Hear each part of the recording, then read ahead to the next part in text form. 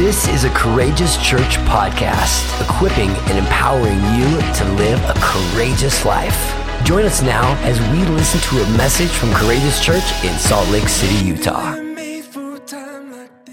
Well, we're excited to be in this series we've been calling Not of This World, looking at a practical guide for uncommon living. Last week, we looked at this amazing truth about Jesus not being ashamed to call us his holy brothers and sisters. Let me ask you, how has that idea changed the way that you relate to God?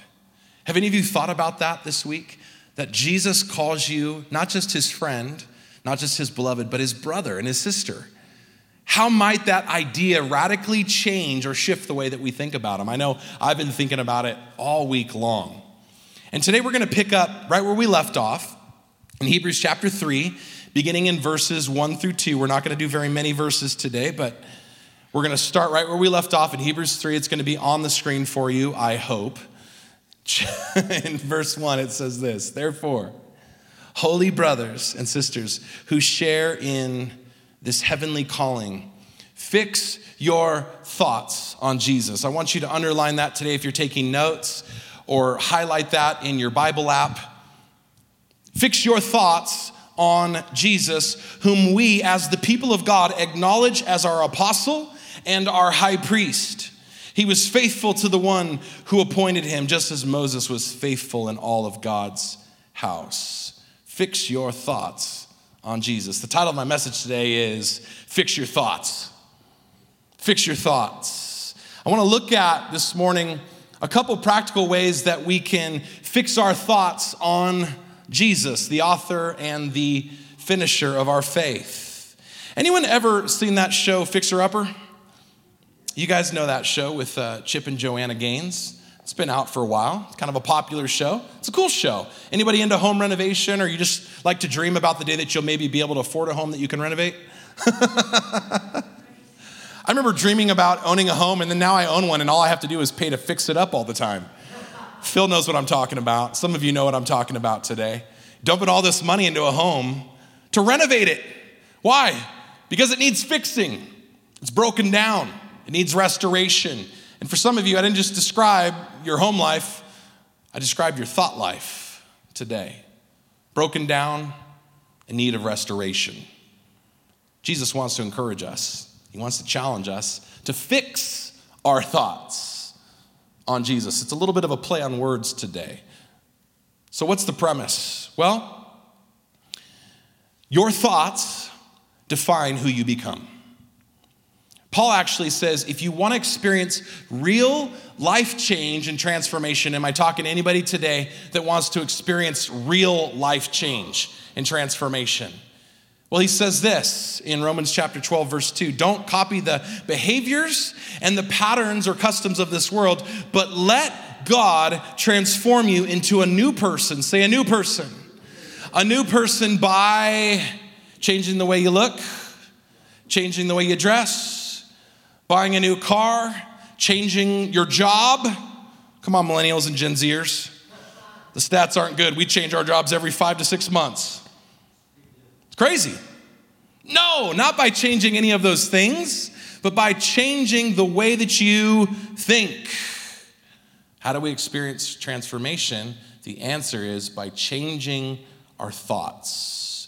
Today we're going to look at this. We're going to look at how we can actually fix our thought life. So how do we do this? Number one, fixing your thoughts begins when you fix your aim.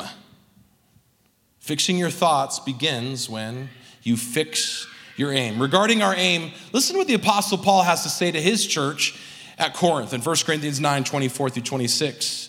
It says, "Do you not know that those who run in a race all run, but only one receives the prize? Therefore, run in such a way that you may win, because everyone who competes in the games exercises self-control in all things. They do it to receive a perishable wreath or prize." Back in the day, right? You guys remember the Olympics? The Greco-Roman days when people would compete, they would receive a prize, and it was a wreath, a little crown that they would put on their head. And Paul says this is he says this is a perishable wreath, but we are going to receive an imperishable crown, a crown of glory. Amen? Therefore, he says in verse 26, and here's the point, run in such a way as not without aim. So let me ask you to start today, what are you aiming at? What are you aiming for? Back when I was a child in middle school, 7th and 8th grade, they used to let kids do archery. They actually taught archery class in public school back in the day.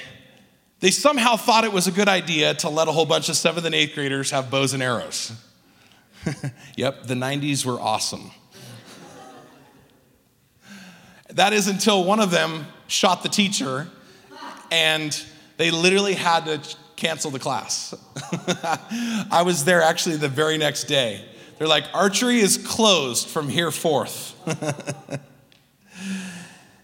But before they banned it, I remember, one of the distinguishing things I remembered about that class was spending so much time aiming my shoulder at the target. In fact, we spent most of our time in class not always really shooting arrows, but learning how to aim. And so they would get our feet pointed in the right direction, and then we get our shoulders pointed in the right direction. And for those of you that are bow hunters, I'm going to murder this, so please give me grace today, Phil, or whoever's watching online, Garrett, my buddies from afar. But you spend time learning how to draw the bow, lining up your shoulders, having the right posture, getting into the right position, learning the right techniques so that you can aim at the target, So we spend a lot of our time fixing our aim because you can't fix what you're not aiming at. Can I say that again for some of you today? You can't fix what you're not aiming at. If there are things that are wrong in your life, you got to address them. Some of us are not aimed at the right target, and then we get discouraged because we're not achieving the right outcomes, because the truth is we need to fix our aim. We need to fix our aim. So what are you aiming at this morning? Or for those of you that are listening or watching this online, what are you aiming at? Is money and success your target? Is power and status your target? Is pleasure or sex your target? Is glory and fame your target? How about comfort or convenience? What are you aiming at? The old saying is that the target draws the arrow. The target draws the arrow. The truth is, whatever target you're aiming at will draw the arrow of your life's attention and focus. That's good, Pastor Jay. Say it again. Whatever you're aiming at will draw the arrow of your life's attention and focus. So if I'm not even looking at Jesus, who's supposed to be the author and the finisher and perfecter of our faith, the target of our faith, why then am I so disappointed with the results of my life and how they don't match up with what God's promised me in his word? Why am I so disappointed when I'm not achieving the things that I feel like the Lord has for me? It may be that you need to fix your aim. Listen to what Psalm 4:2 says. It says this, "Oh, sons or daughters of man, how long will my honor become a reproach? How long will you love what is worthless and aim at deception?" Some of us are really disappointed with God right now, but the truth is we've been aiming at all the wrong things. And then we expect God to come and fix our mess. It might just be that our aim's off. Maybe. Today he might be saying to some of you, you need to fix your sights on Jesus. You need to fix and adjust in your life, maybe beginning with your attitude. What are you aiming at? What are you shooting for? Simply put, you might need a new target. At Courageous Church, this is why we emphasize God's word as our primary target, because it centers us, it aligns us, it directs our attention and our thoughts toward things that actually matter. It helps us connect our aim with the things, or we can even say the new things that God wants us to think about or even focus on. Philippians 4, verse 8 reiterates this point. Listen to what Paul says. He says, "Dear brothers and sisters, one final thing, fix your thoughts on what is true and honorable and right and pure and lovely and admirable. Think about these things that are excellent and worthy of praise." This is what we're called to fix our aim on. So, number one today, you got to fix your aim. You got to fix what you're aiming at. And number two, for those that are still with me, you need to fix your focus. Right now, in the back of this room, there's a camera. You can turn around and see it. And it is pointed, it is aimed at the stage. It's aimed at me. I'm the target. The platform is the target. And typically every week we go back and set that up, or at least a team member helps me set that up. And it's aimed at the person that it's supposed to be focused on. But there's one more step besides getting it set up and pointing it in the right direction. Somebody actually has to go back there and manually adjust the focus. Because it's aimed at the right direction, but unless someone focuses the lens, it's still blurry. And for some of you, you might be aimed at some of the right things, but your vision is blurry. Your focus is off. You're looking through a foggy or dirty lens today, and it needs to be realigned and adjusted by the power of the Holy Spirit. I wonder if as a church we might become the kinds of people that would welcome the Spirit's help to adjust our focus so that we can see things more clearly than ever. For some of you that wear glasses or prescription glasses, you know exactly what I'm talking about, right? You put on what are called corrective lenses. And what are those lenses doing? They're helping correct or realign your focus so that you can see clearly. Amen?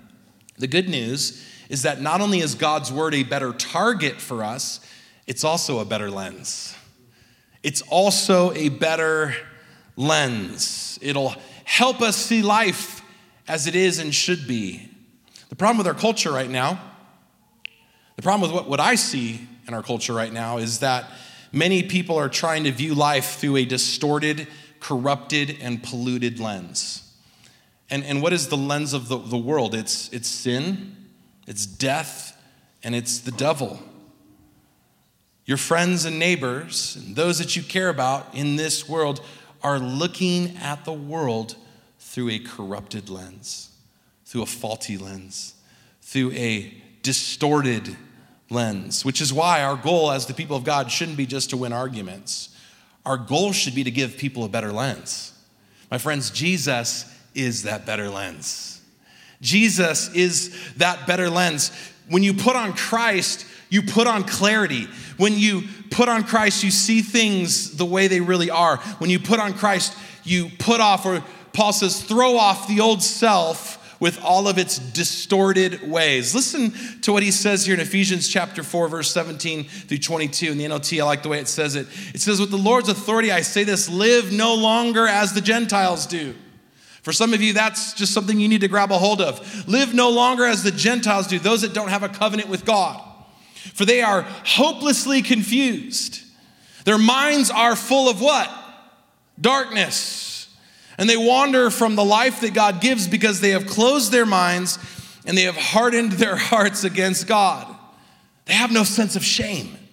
They live for lustful pleasure and eagerly practice every kind of impurity. Verse 20, but that isn't what you've learned about Christ, church. Since you have heard about Jesus and have learned the truth that comes from him, throw off or cast away your old sinful nature and your former way of doing life, which is corrupted by lust and deception. Instead, let the Spirit of God, the Holy Ghost, renew your thoughts and your attitudes. And finally, put on your new nature, created to be like God, truly righteous and holy. Isn't that good? So I want to illustrate this point for us today. I'm going to do my best. How many of you know that you can't put on something until you've rightly taken something else off? Okay, well, I'll show you what I mean.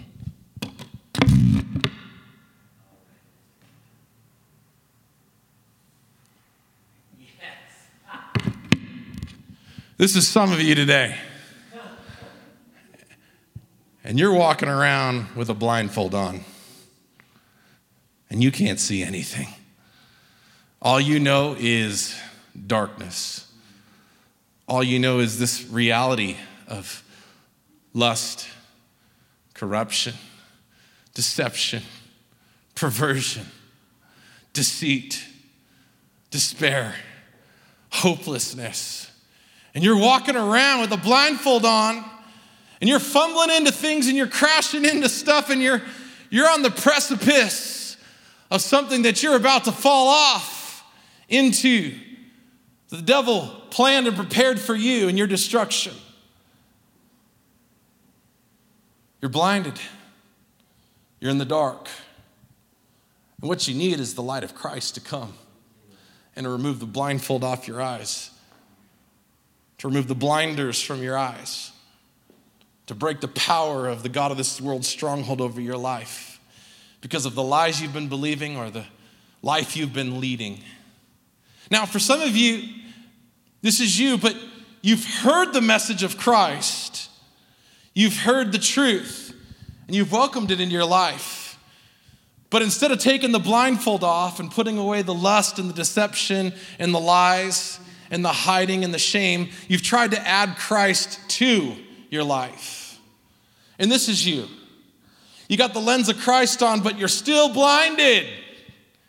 You're still walking around in the dark, and things are a little clear, but they're still foggy and dark because you just don't want to let go of the blindfold. The blindfold comforts you.